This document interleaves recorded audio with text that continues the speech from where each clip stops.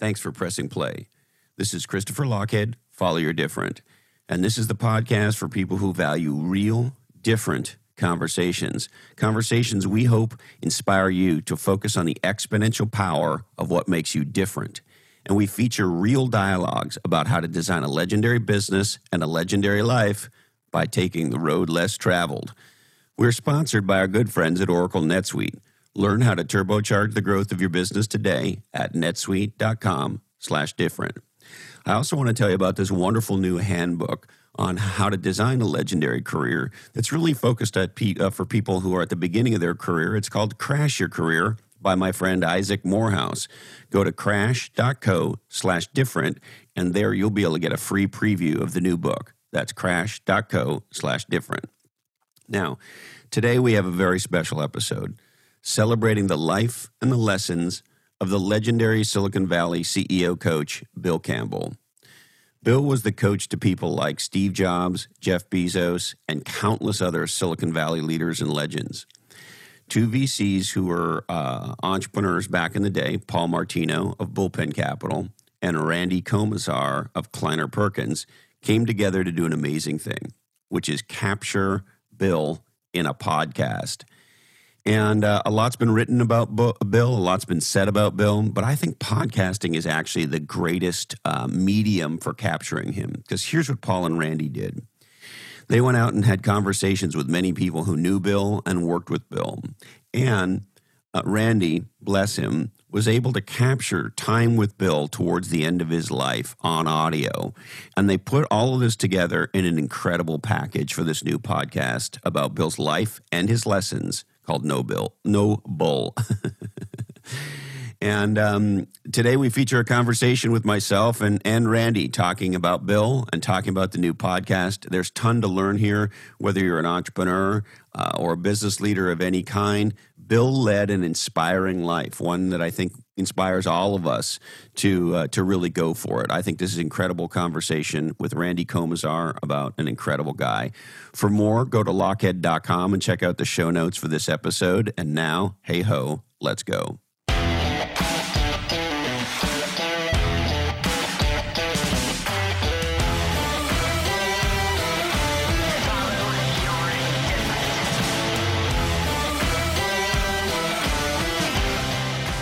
Thank you for doing this podcast. Oh, that's very. I'm really pleased to do it. Thank you. And I think you guys, you were able to capture Bill more powerfully in a podcast than I think you ever could in a book. Yes, and I think there's good reasons for that. I think that's why Bill didn't want to ever do a book, because Bill understood that he wasn't a guy with a big theory. He wasn't a guy with a whole set of, sort of rules to, the 10 rules to be successful. He was somebody who connected incredibly well with who you were and what you needed and was able to get you there. And that was very personal. And so I think the podcast, after the $1 trillion book came out, I got to tell you, I was aghast, as were, I think, a lot of Bill's real close friends. I mean, I don't think that book was written by Bill's close friends. And I think Bill would have rolled over in his grave on that book. And so Paul and I sort of said, boy, we need to give the world the real Bill. And, this is the $1 coach, right? Yeah.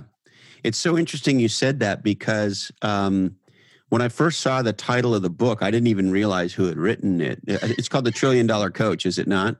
Yes, it's called $1 Trillion Coach. And I knew Bill socially. I never really, I worked with him a little smidgen, but the truth is I knew him through Mike Homer. Yeah. And as I'm sure you remember, they had a box at the 49ers and stuff. And Homer and I became friends in the early 2000s. And so I knew Bill socially by hanging out with Homer and watching him drink Budweiser and tell stories and shit like that.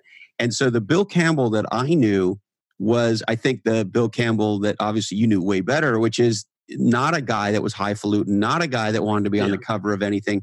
And I didn't know him anywhere near the way you and Martino did. But I had that reaction when the book came out. It's like, the Bill Campbell that Mike Homer introduced me to would have hated this book title. Yes, exactly. Forget the contents. I think the contents are flattering, but I don't think they get deep into who Bill is. But the title is so off-putting, and I think sets the wrong tone for understanding what Bill was about. I mean, Bill was associated with $1 trillion worth of value creation, but that was never his intention, nor do I think he ever cared. I mean, what he cared about was Steve Jobs. What he cared about were Sergey and Larry. What he cared about was, the people he worked with. And I think Bill's biggest legacy are these wonderful people who have been encouraged to stretch and reach and be great because of having spent time with Bill. And what was it that motivated you and Paul to want to, the way I think about it, you tell me how you think about it, but the way I think about what you've done with this podcast is you've given Bill to the next generations of entrepreneurs who unfortunately will never meet him, never hear him talk, and never get one-on-one coached by him. And so you've done, I think, an incredible job of giving Bill to the world. But I'm curious, what was your motivation? What was Paul's motivation wanting to do this? Well, to your point, I think there's a sense of paying it forward. We all had the opportunity to learn from Bill and be better for it.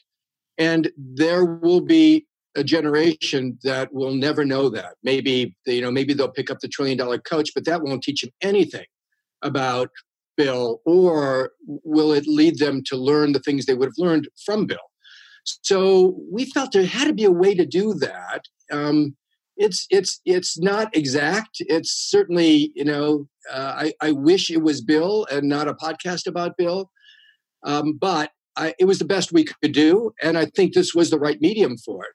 I also think, it's interesting. So you'll hear a lot of audio in there. That was the podcast I actually recorded with Bill. So before Bill died, look, I knew he was in dire straits. He and I spent a lot of time together at his home.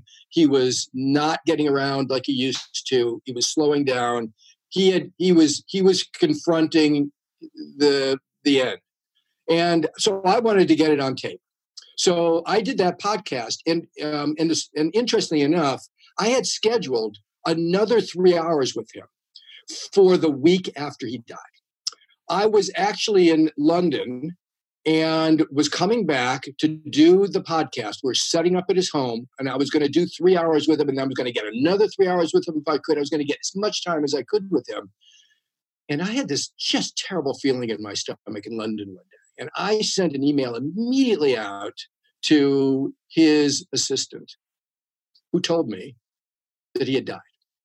And that was the day before I was coming back. And it was devastating on so many levels. I mean, I was deathly ill that month. I mean, physically ill that month. Physically ill at his memorial.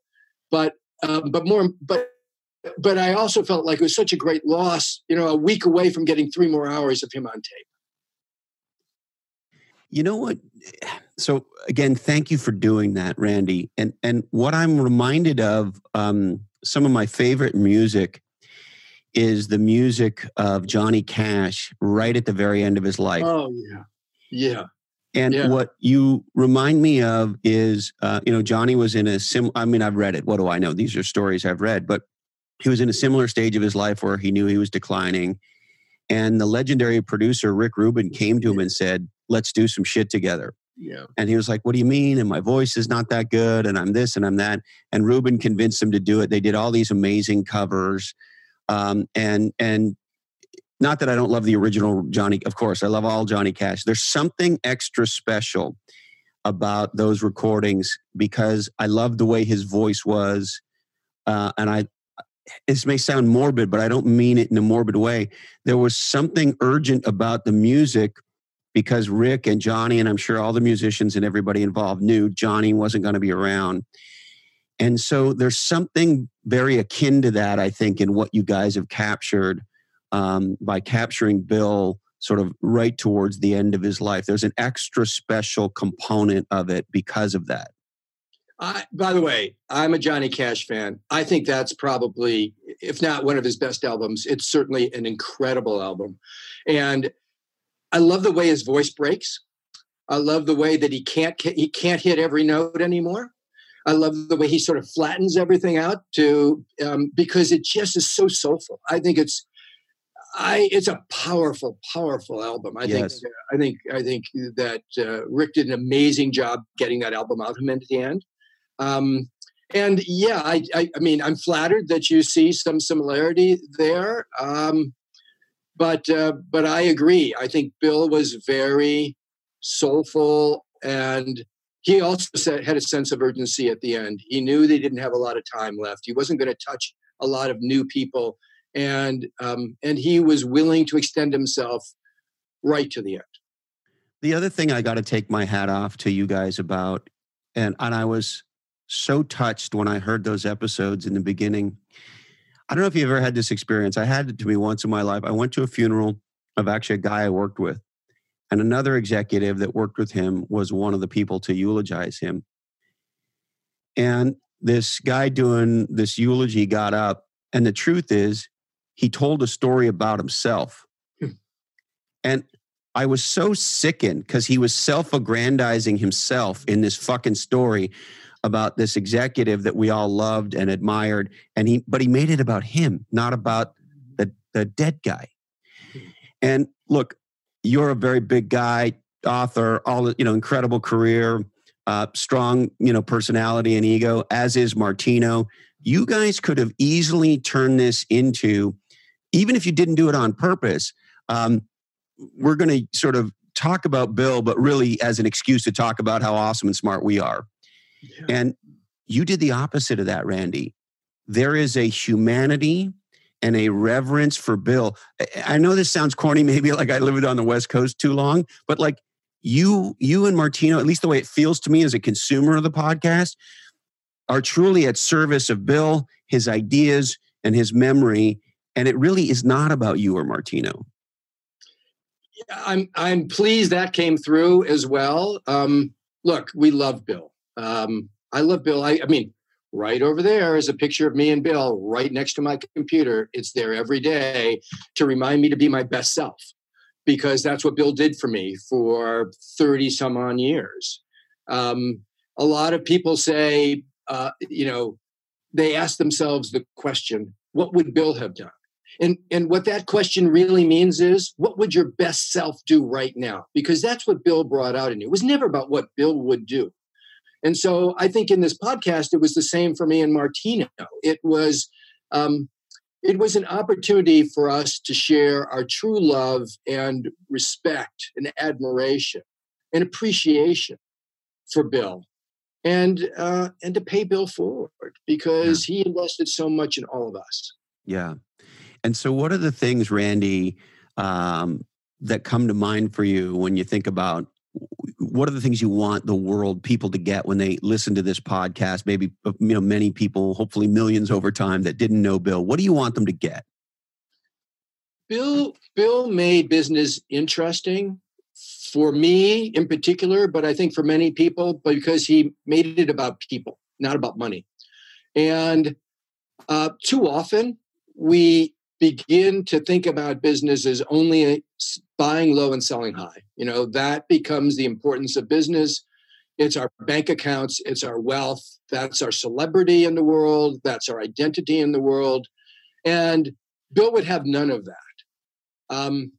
Frankly, I don't think I would have ever stayed in business if it wasn't for Bill, because I found it very uninspiring to go out every day and make a buck. Look, I have nothing against making a buck. It allows us to live the lifestyle. You are a venture capitalist after all, Randy. But to be frank, making a buck doing what? Creating a better world, solving an important problem, helping people to be better. And it's the various stakeholders that are more important than the dollars in.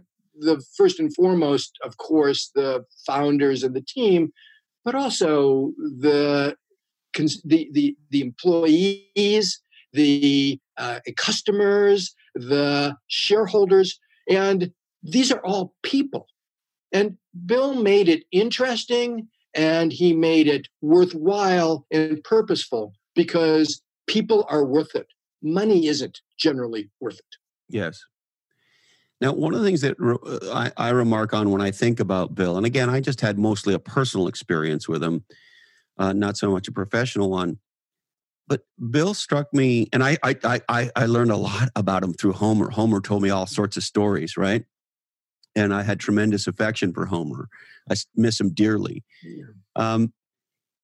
But one of the things that comes to mind right away is it seemed like in some ways, when people were speaking with Bill, they were borrowing or maybe standing on his courage. He seemed like a very courageous man, like a man who said what needed to be said, a man who did what needed to be did what needed to be done, who had the courage to have the tough conversation that people were avoiding. And so there was a courageous spirit about him that I recognized and I heard through people.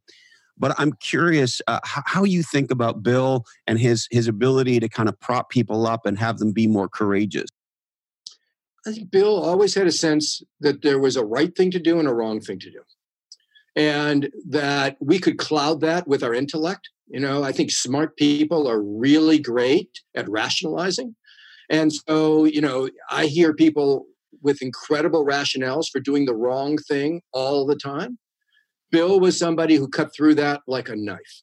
And his sense was, you always knew what the right thing to do was. Go into your gut, find it, and do it. Don't sit around overthinking the problem and justifying doing the wrong thing. So, one thing that I really took away from Bill was the right thing and the smart thing aren't necessarily the same thing. And the right thing is worth doing. And the smart thing needs a lot of consideration because it may be smart because it allows you to do the wrong thing. It's so funny. This morning, I got an email from an entrepreneur that I've been doing a few things with. And it really pissed me off. It was all fucking wrong, I thought. And it was in the context of our relationship. And I couldn't believe that I got this dumbass email from this younger entrepreneur. And a earlier version of myself would have absolutely sent an email that said, "Go fuck yourself." And I almost sent him that email this morning, but I was smart enough. I get up early. I was up before my wife. I was smart enough to not send "Go fuck yourself." And boy, did I ever want to. And I shared the email with my wife, Carrie, who's an amazing gal. And, I think if you're in a great marriage, your spouse is your coach, right? And I said, baby, what do you think I do? And we sort of gamed. She said, well, you should have a conversation with him and you should explain to him why this is dumb and this is wrong and he's got it all backwards and why this is short term. And, so we sort of unpacked the thing. And so that's, of course, what I'm going to do. I had this, in her talking to me, I had this moment of clarity, maybe a Bill-esque moment insofar as my job with this younger entrepreneur is to help him be successful, is to make him a better person, a more legendary entrepreneur. And if I just say, "Go fuck yourself," it's not going to be helpful, right? Yeah. He'll go, he holds me in somewhat of a regard and so forth. It's like, wow, one of his heroes told him to go fuck himself. And there was a big part of me that would have said, "Go fuck yourself," and literally walked away. Like the punk rocker, the anger, anger. I don't know if you remember this old Johnny Rotten song, "Anger is an energy," right? Like anger is my happy place. And so, but I realized in my discussion with Carrie, my job is to make a difference for this entrepreneur, and telling him to go fuck himself is not going to be helpful. Yes. Well, and I, by the way, have similar muscle reflexes in situations like that. And I've learned to write my response, not send it, come back and read it, edit it until basically it's the right thing to say. And but it takes some self-restraint to do that. I do always ask myself when I feel like I need to lash out, and sometimes it is the right answer, seldom, but sometimes it's the right way to get the point across. To what end? To what end am I saying this? To what end am I doing this? What is the result that I want? And more often than not, I find that in those angry moments, the result that I feel I'm looking for is venting, which isn't a useful result. So if I really want to get to a better answer, I need to be more skillful. Yes. This is why becoming a boxer and a martial artist has helped me in life, because I could take that out on a bag, not an entrepreneur. So I just love this Bill statement, the right thing and the smart thing, and that distinction. It's a very powerful, I mean, it sounds so simple, like a lot of the things I think that come across about Bill, but we all have a conscience, and we're all better if we ask ourselves, what is really the right thing here? What is truly the outcome we want, as opposed to, if you're like me and maybe like you, respond in anger. Yeah. Yes.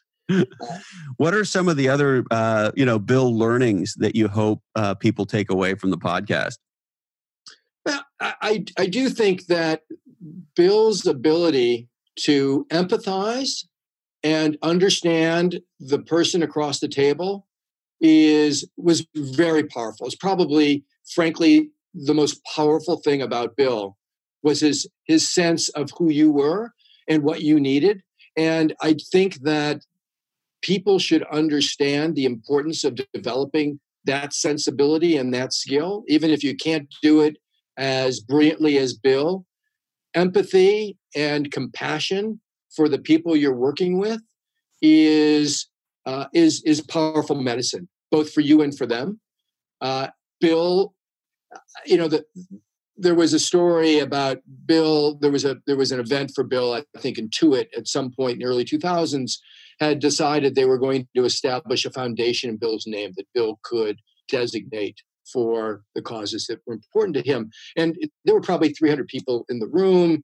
At one point, I think Bruce Dunleavy looked at me, Bruce Dunleavy from Benchmark, and said, there's 300 people in this room, and every single one of them thinks that Bill is his best friend or her best friend. And that was an ability that Bill had in connecting with people that I'd never seen anybody else do. And through that ability, he was able to help you grow a foot and a half and do the things that you could do and achieve your potential, because he could see right into you. And he could see what you needed and what was troubling you. And he could guide you through that in the clearest way possible because of that ability to connect. It's so interesting you mentioned that, because that was exactly the experience that I had at Bill's memorial, right? Yeah. That like everybody here thinks they're best friends with Bill. Yes. And the only other business person's funeral that I've been to that felt that way, interestingly enough, was Homer. Everybody thought Homer was their best friend. Yes. Yeah. And so, go ahead. There's tremendous similarity. I mean, look, Mike and I and Bill spent a huge amount of time together, and there were times we were actually, all three of us at one point, going to try to create some partnership doing something like what Bill did. We ended up not doing that because Homer went off in one direction and I went off in another, and I regret that very much. Losing Mike and losing his brother Jim, and then losing Steve Jobs, these were gigantic losses for Bill. And he loved Mike. Mike was his son, right? I mean, the relationship between them was so complicated and so interesting, because Peter Curry said to me, Homer is Campbell's baby. Exactly. It's so true. It's so true. And Bill was there to the bitter end with Mike. When Mike deteriorated to a husk of his old self. So fast it felt like, right? I mean, we knew Mike was in trouble, and then bam, it felt like he was gone instantaneously. I don't want to jinx London, but I remember when I was in London and got the message that Homer was basically terminally ill, and I cried. I cried in that hotel room when I heard that. You and me both, brother. Maybe you need to not go to London anymore. I know. Maybe Paris. I don't know. But I want to circle back to this. You used the word empathy and compassion. And, here's this guy, Campbell, famous, legendary coach, football coach. coach to Bill, coach to, of course, Steve Jobs, like the Google guy, on and on and on. And so there was a bit of persona is the wrong word, but there was a bit of a tough guy vibe to Bill, right? Even when you met him socially, you sort of knew that if you were going to come up to him and say something, you probably didn't want to say something stupid, right? You had that feeling like, I better be on my toes with this guy. And so there was something intimidating about him. He had a giant personality and a giant reputation. And so it would be easy to look at a guy like Bill and go, oh, he's, macho. He's a tough guy, football guy, 20 more push-ups. Yes, sir. That kind of a character, right? And so to use the word compassion and empathy with this tough football coach character is a very interesting juxtaposition. How do you sort of think about those things in your mind? Well, he definitely had a crusty veneer. There's no question about that. And I think he would turn it on and turn it off depending upon how well you knew him or what the situation was.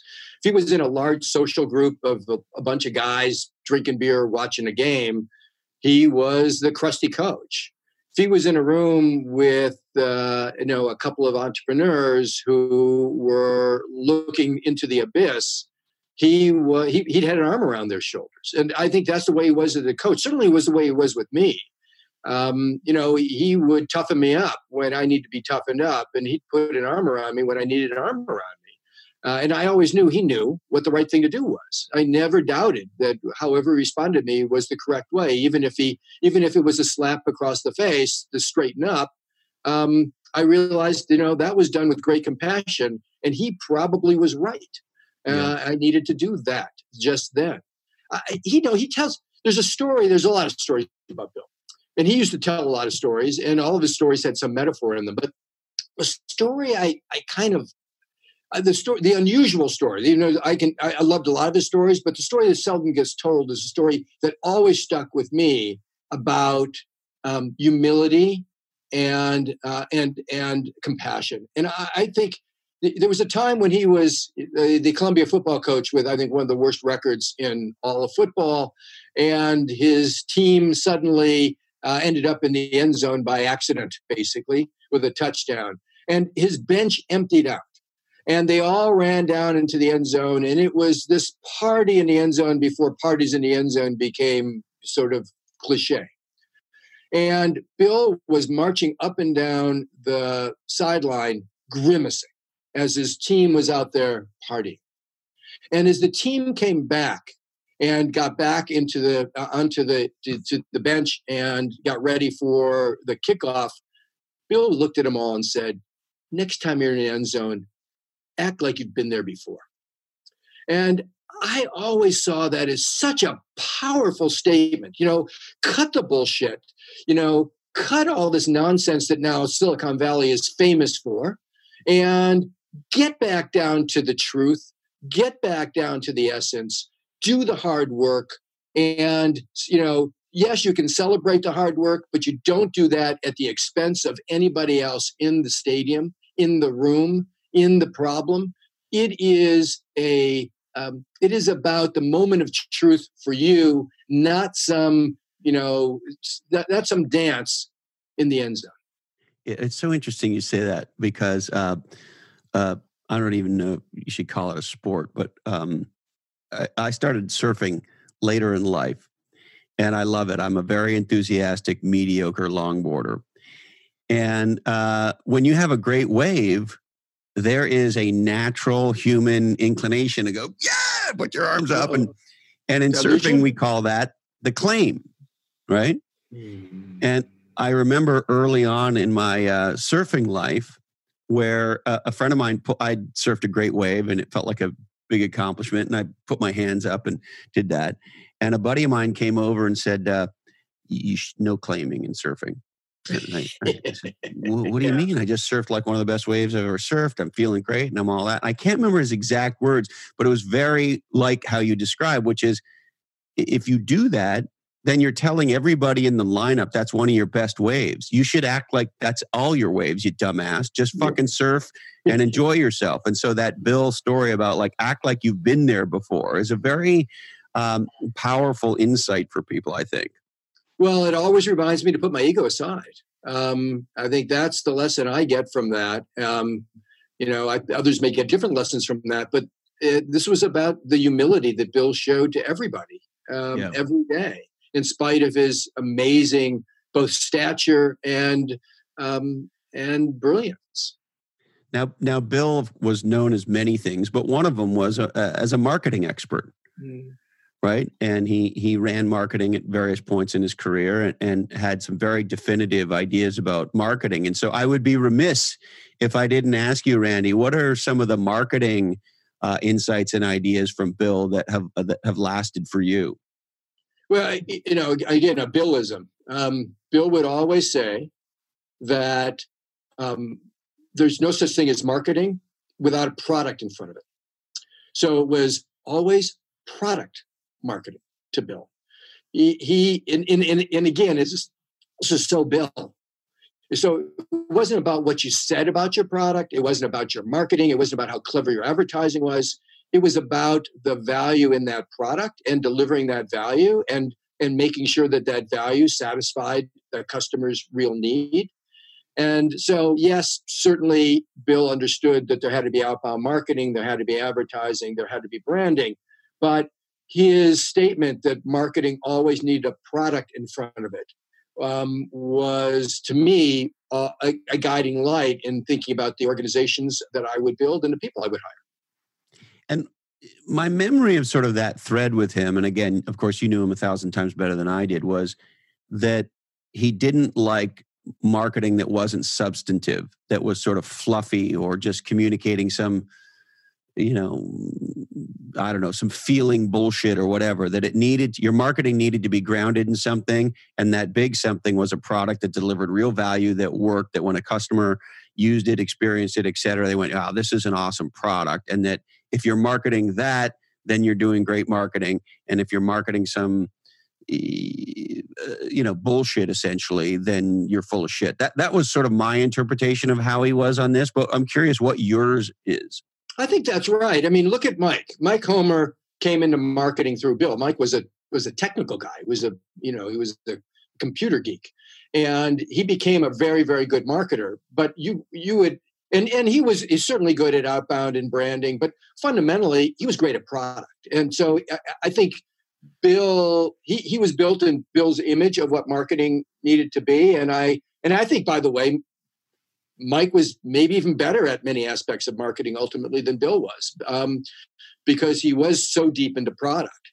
But substance and value was important to Bill. He didn't agree with the idea of selling, the latest fad or the latest trend. You needed to deliver real value, solve real problems for people. And if you did that, then you could build strong marketing around messaging that to your customer and making sure your customer understood that and got that value for it. But without that value, nothing else mattered. Well, and it's so interesting you bring that up. In our world, of course, marketing is often most disrespected in the organization by A, product and engineering, and B, sales, right? And to CMOs or marketers, I always tell them the number one skill you got to have is sales. You got to be in the field. You got to be in front of customers. And if sales reps don't want to take you on calls, you have a big problem as a marketer.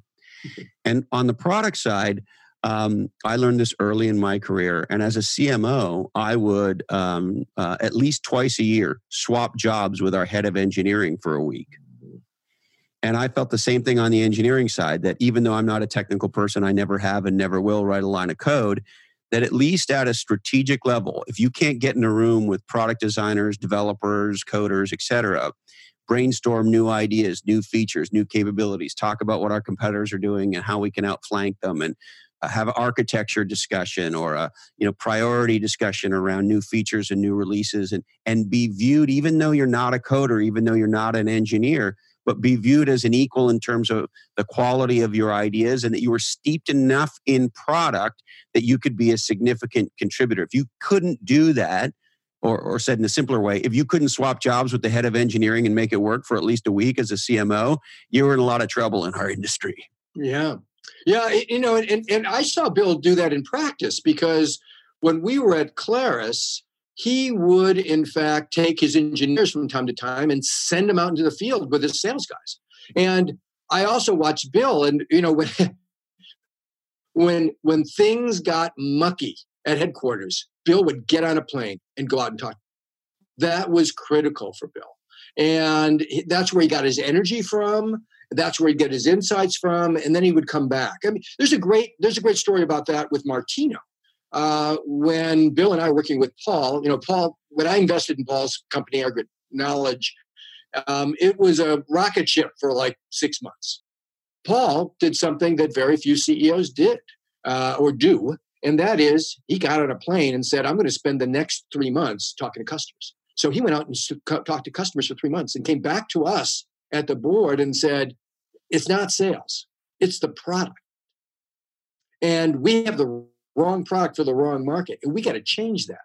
And ultimately what Paul did was he actually changed CEOs. He gave up the CEO spot, took the chairman spot, and brought in the appropriate CEO for the product that he actually needed for the industry, which was not the product that he started with. Yeah. So that insight of going out there and talking to customers and rubbing up against them is so critical for everybody in the organization.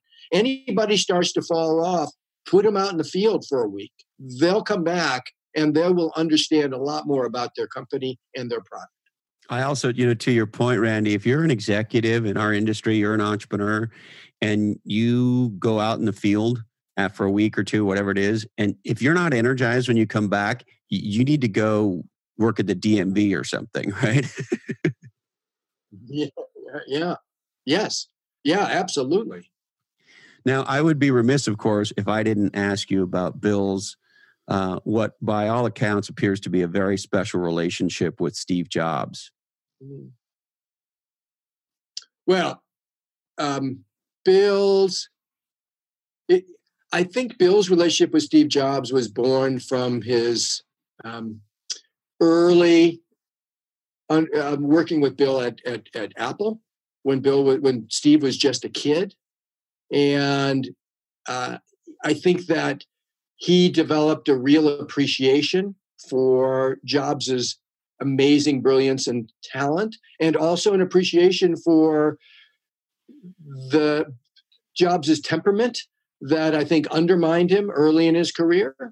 And in that situation, when I think Jobs felt besieged by Scully and felt betrayed by his team at Apple, Bill was somebody who maintained that relationship with Steve early on, never lost confidence or faith in Steve. I think saw Steve for who he was, for his good points and his bad points, and was willing to forgive him his weaknesses for his amazing strengths and help Steve navigate that. And when Steve ended up taking over Apple in the late 90s, Bill was, I think, the first person he added to his board of directors.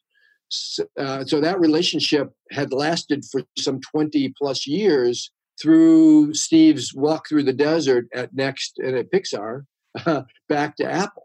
And that Bill was devoted to Steve. Bill went to great extremes to help Steve and protect Steve when Steve was under SEC investigations, when Steve was ill, when Steve was being criticized by shareholders for not being straight with them about his situation. Bill was there protecting Steve at every juncture. And my understanding is that on Steve's last day, Bill was there with them, and certainly one of the last people that Steve saw. Yeah. I remember some of those times, and I remember thinking Bill was sort of like the heat shield for Jobs, right? He took some of those arrows for him. That's how it appeared to me as an outsider looking at it. I think that's true. He did that for all of his friends. Bill was not without his faults. And I think one of his faults was that if you had a falling out with Bill, you could never come back in. You were done. So it didn't, a false move, a breach of integrity, which was probably the most important breach for Bill, and you were out. You could never get back in. Yeah. On the other hand, if you were in, it didn't matter. It didn't matter where you tripped up or what foibles you had, Bill was there for you. And that loyalty was incredibly important to Bill and to the people he worked with. I think that Bill's sense of loyalty was stronger than probably anybody I've ever met. Mm. I mean, it was obvious when you saw him around people who were in his close-knit group of friends. I mean, the one, of course, I saw was him and Homer, and it was very obvious, right? And there's a word that you don't hear a lot in business, but it was obvious how much Bill loved those people. Absolutely. I don't think you can talk about Bill without using the L word. And Bill was never afraid to use the L word either. I mean, he'd give you a big hug and give you a kiss on the cheek. And he had no compunction about that. That demonstration of affection was who Bill was. And it was natural and it was unrehearsed and unchoreographed. And you loved to receive it because you knew you were going straight to the source when you got it. Yeah. And that was Bill connecting with you. So I do think that Bill was somebody who truly appreciated people and friends and good friends and family. I mean, we haven't talked about family, but family was really important to him. Danny Shader, in our interview with, in Paul and my interview with Danny, he says something that I think is quite telling. And I had not used these terms before, but I think it's quite right, which is Bill had many families. If you take a look at the people in Bill's life and how they broke out, there were many different clusters of people around Bill. I went to every birthday party for Bill and I went to every Christmas party. But there were people also went to the baseball outings with Bill. There were people who went on a fishing trip with Bill. And sometimes they overlapped and sometimes they didn't. These were groups of people who he may have met at different points in his life. There are groups of people who came to him through his kid's school. There are people who came to him as in, this latest book about him, as later stage mentors who really weren't, they weren't as close to Bill as Mike or I or Donna Dubinsky or Dave Kinzer, or any of those people who kind of grew up with Bill. I mean, in a strange way, our relationship with Bill, Donna's and mine and Dave Kinzer's, was very different than these later mentees because we actually were he was kind of our older brother. He wasn't some amazing mentor to Homer and I. He was our older brother. We actually saw him become Bill Campbell in the Valley because we did Apple together and then Claris together. And then Mike and I and Bill did Go together. And we saw Bill develop as a leader in the Valley. I mean, he was always an amazing person, but we saw him develop as a CEO. So we didn't have this reverence for him that you see from a lot of his later stage mentees. We would argue with Bill, and Bill would be very clear that he was learning from us as we were learning from him. We were learning a lot more from him. He was learning from us, but there was much more of a sharing and interacting around this than his simply being the oracle, helping people to navigate their problems. And so each one of these family groups had a different set of relationship with them. And I think, if you take a look at this latest book, it was written by one family. Take a look at this podcast, it's a different family. Yeah. Yeah. Now, a lot of people today, it strikes me, want to be coaches, right? There's a million fucking coaches. They all have websites. They all write the same book. They all have the same podcast. Some of these coaches are, and I don't mean to be pejorative towards young people, but like some of them, you look at them and go, how can you do this when you're 22 years old? You read a Tony Robbins book and now you're pumping up bullshit on Instagram or whatever. There's a lot of people now in this, coaching business, right? Yeah. And so how do you think about Bill as a coach? What did he teach you about being a coach yourself and being a better coach? Well, look, I think this is a question I've asked myself a lot through the years, and basically trying to understand what Bill did differently than everybody else. And so I broke the world up into three. There are advisors, there are coaches, and there are mentors.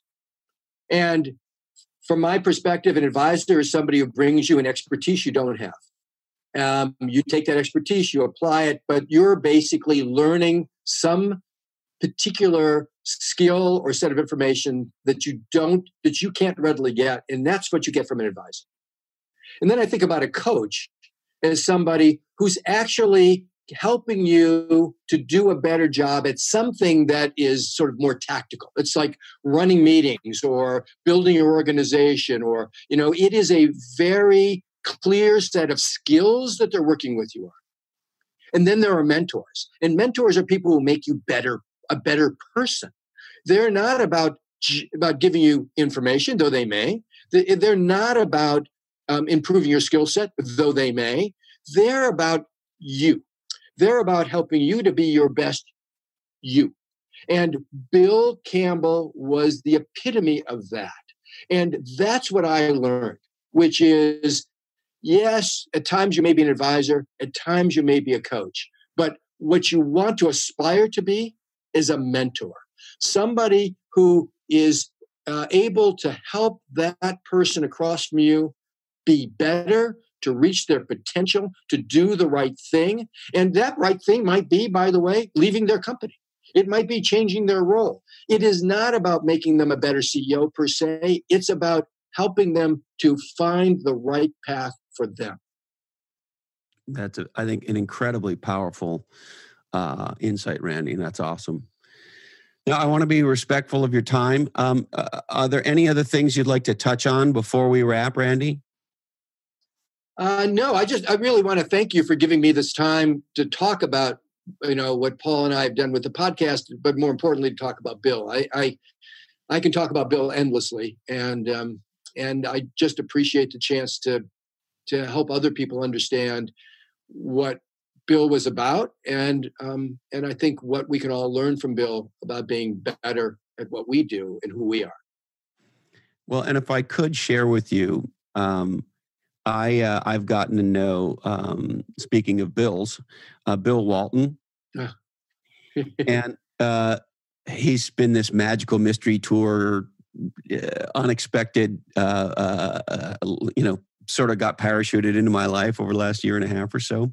And one of the many things Walton has taught me is the power of being an exuberant, over-the-top fan. The Grateful Dead invented the Fan Hall of Fame for Bill Walton, right? And he's the first inductee. And so, and some people sometimes criticize me for being over the top laudatory about things that I'm enthusiastic about. But my response to that is go fuck yourself. And Bill Walton's taught me to be a fan. And when you truly appreciate something about somebody else, then be over the top. So let me be over the top for a second, if I could, with all that said, Randy. Fucking A. You and Martino crushed it with this podcast. I love that you did this. I think it's incredible. I want to celebrate you and turn as many people onto this as possible. Not only for what I said over the top, but can I be specific with you on how you did the podcast that I love as well? Please. So I am not generally a fan of overly produced podcasts and the traditional interview that's a collision of fucking a pre-configured narrative by the host and a bunch of sound bites by the guest that then gets edited and fucked up. And we have a lot of people on this podcast who are, way big people who don't necessarily need to be here. But part of why they come is they know that it's not going to get edited and fucked with. Mm-hmm. And so whenever I see a highly produced podcast like the one you and Martino have done, I always go in with like a radar up, like, oh God, what's this going to be? Mm-hmm. I think you guys crushed it. I think it is a wonderful blend of the right amount of production, you and Martino and others talking about Bill, talking about things you learned from Bill. And God bless you for doing that stuff at the end of his life, so that I think it would have been great if it was just you and Martino and a handful of others talking. But of course, we, the listener, get those wonderful snippets of Bill. And I think you guys, as somebody who's highly sensitized to edited and produced podcasts, you nailed it. It is the right mix of what I would call authentic conversation about Bill and Bill interjected, and it's produced and packaged in, I think, an absolutely, and I'm going to use maybe an unusual word, but a fucking beautiful way. And God bless you and Martino for producing a legendary podcast about a legendary guy. And it pains me to think that entrepreneurs in today's world and going forward won't know Bill. And now they will. And I think there's no better way that you guys could have given the world, Bill, than to do exactly what you've done. And fucking A, Randy. I'm so flattered and I'm so pleased. And thank you for all of that. Thank you. My pleasure. Anything else before we wrap, sir? No, thanks a lot. We got to get together in Santa Cruz. Hey, first beers are on me. I'm there. Take care, man. Mr. Komisar, thank you so much. I really appreciate it. Bye-bye. Bye-bye. There he is, the incredible Randy Komisar. I can't thank him enough for investing this time. And I sure hope you go to whatever podcast platform you use, search for No Bull and hit that subscribe button, because I think you're going to learn a lot by learning more about Bill. And like I said earlier in the podcast, you actually get to hang out with him. Now, publicly traded software company DocuSign wanted to modernize its IT platform and streamline its business processes. And that's why they turned to my friends at NetSuite. In particular, DocuSign wanted to make sure that revenue recognition was super tight. They're now a publicly traded company. And they had, prior to NetSuite, they had a spreadsheet-reliant process that had grown unmanageable as the business approached 100,000 global customers. So DocuSign turned to NetSuite for its IT platform to integrate numerous cloud systems and really become the system of record for running the business. DocuSign needed a platform that would allow it to streamline everything in the cloud for budgeting, forecasting, billing, CRM, time management, and expense management. And that's why today they use NetSuite, the platform for growing companies who want to know their business frontward and back. NetSuite is the #1 business platform in the cloud for high-growth companies. And they're making you a special offer. Go to netsuite.com/different. And while you're there, you'll be able to set up a free 1-hour growth review with an expert in your industry. Check out netsuite.com/different. All right.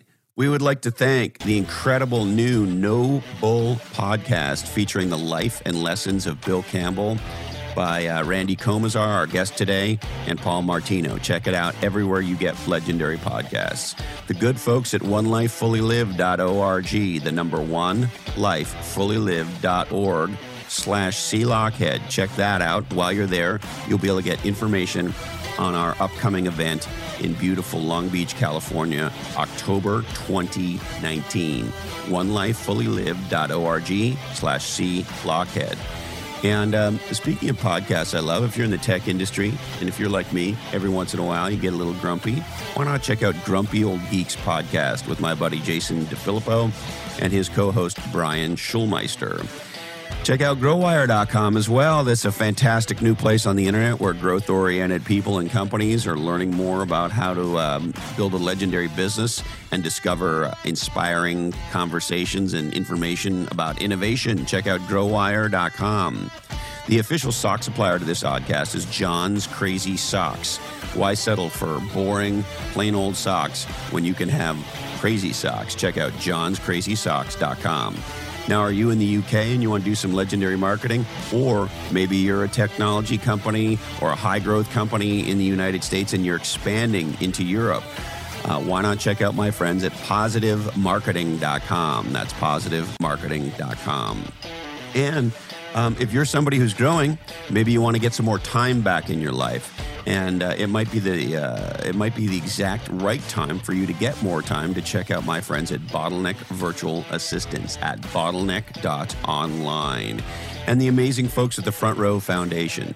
These people work with folks who have life-threatening diseases or conditions, and they put together an incredible experience for them.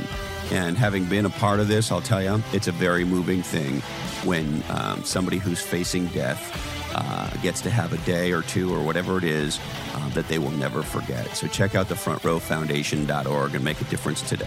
All right. This Oddcast is the sole property of the Lochhead Oddcast Network, and we must warn you that all rights do remain perturbed, and that clearly this Oddcast is produced in a studio that does contain nuts. It is produced by Jamie J., edited by the incredible Sarah Parrish and Mike D. Don't forget to support your local entrepreneurs. Share the lessons of Bill Campbell. Don't be lame. Get out of the passing lane. Listen to the Ramones. And, hey, have you checked out your measles situation? I want you to know this is a public service announcement. I went for my annual doctor's appointment, which I go to every 3 or 4 years. And she took a blood test from me, and she tested the measles shot that I got as a kid. And it turned out it had pretty much worn off. And so I recently got a new measles shot. So check with your doctor. You don't want to get the measles. You might need a new shot, just like I did. Thank you, Candy Dandy. Love you, Mom and Dad. And hey, Colin, this Oddcast really ties the room together, doesn't it? Today, our deepest apologies go to Elizabeth Holmes, former CEO of Theranos. Sorry, Lizzie, we just ran out of time for you. Thank you so much for investing part of your life with me. Stay legendary, and until we're together again, follow your different.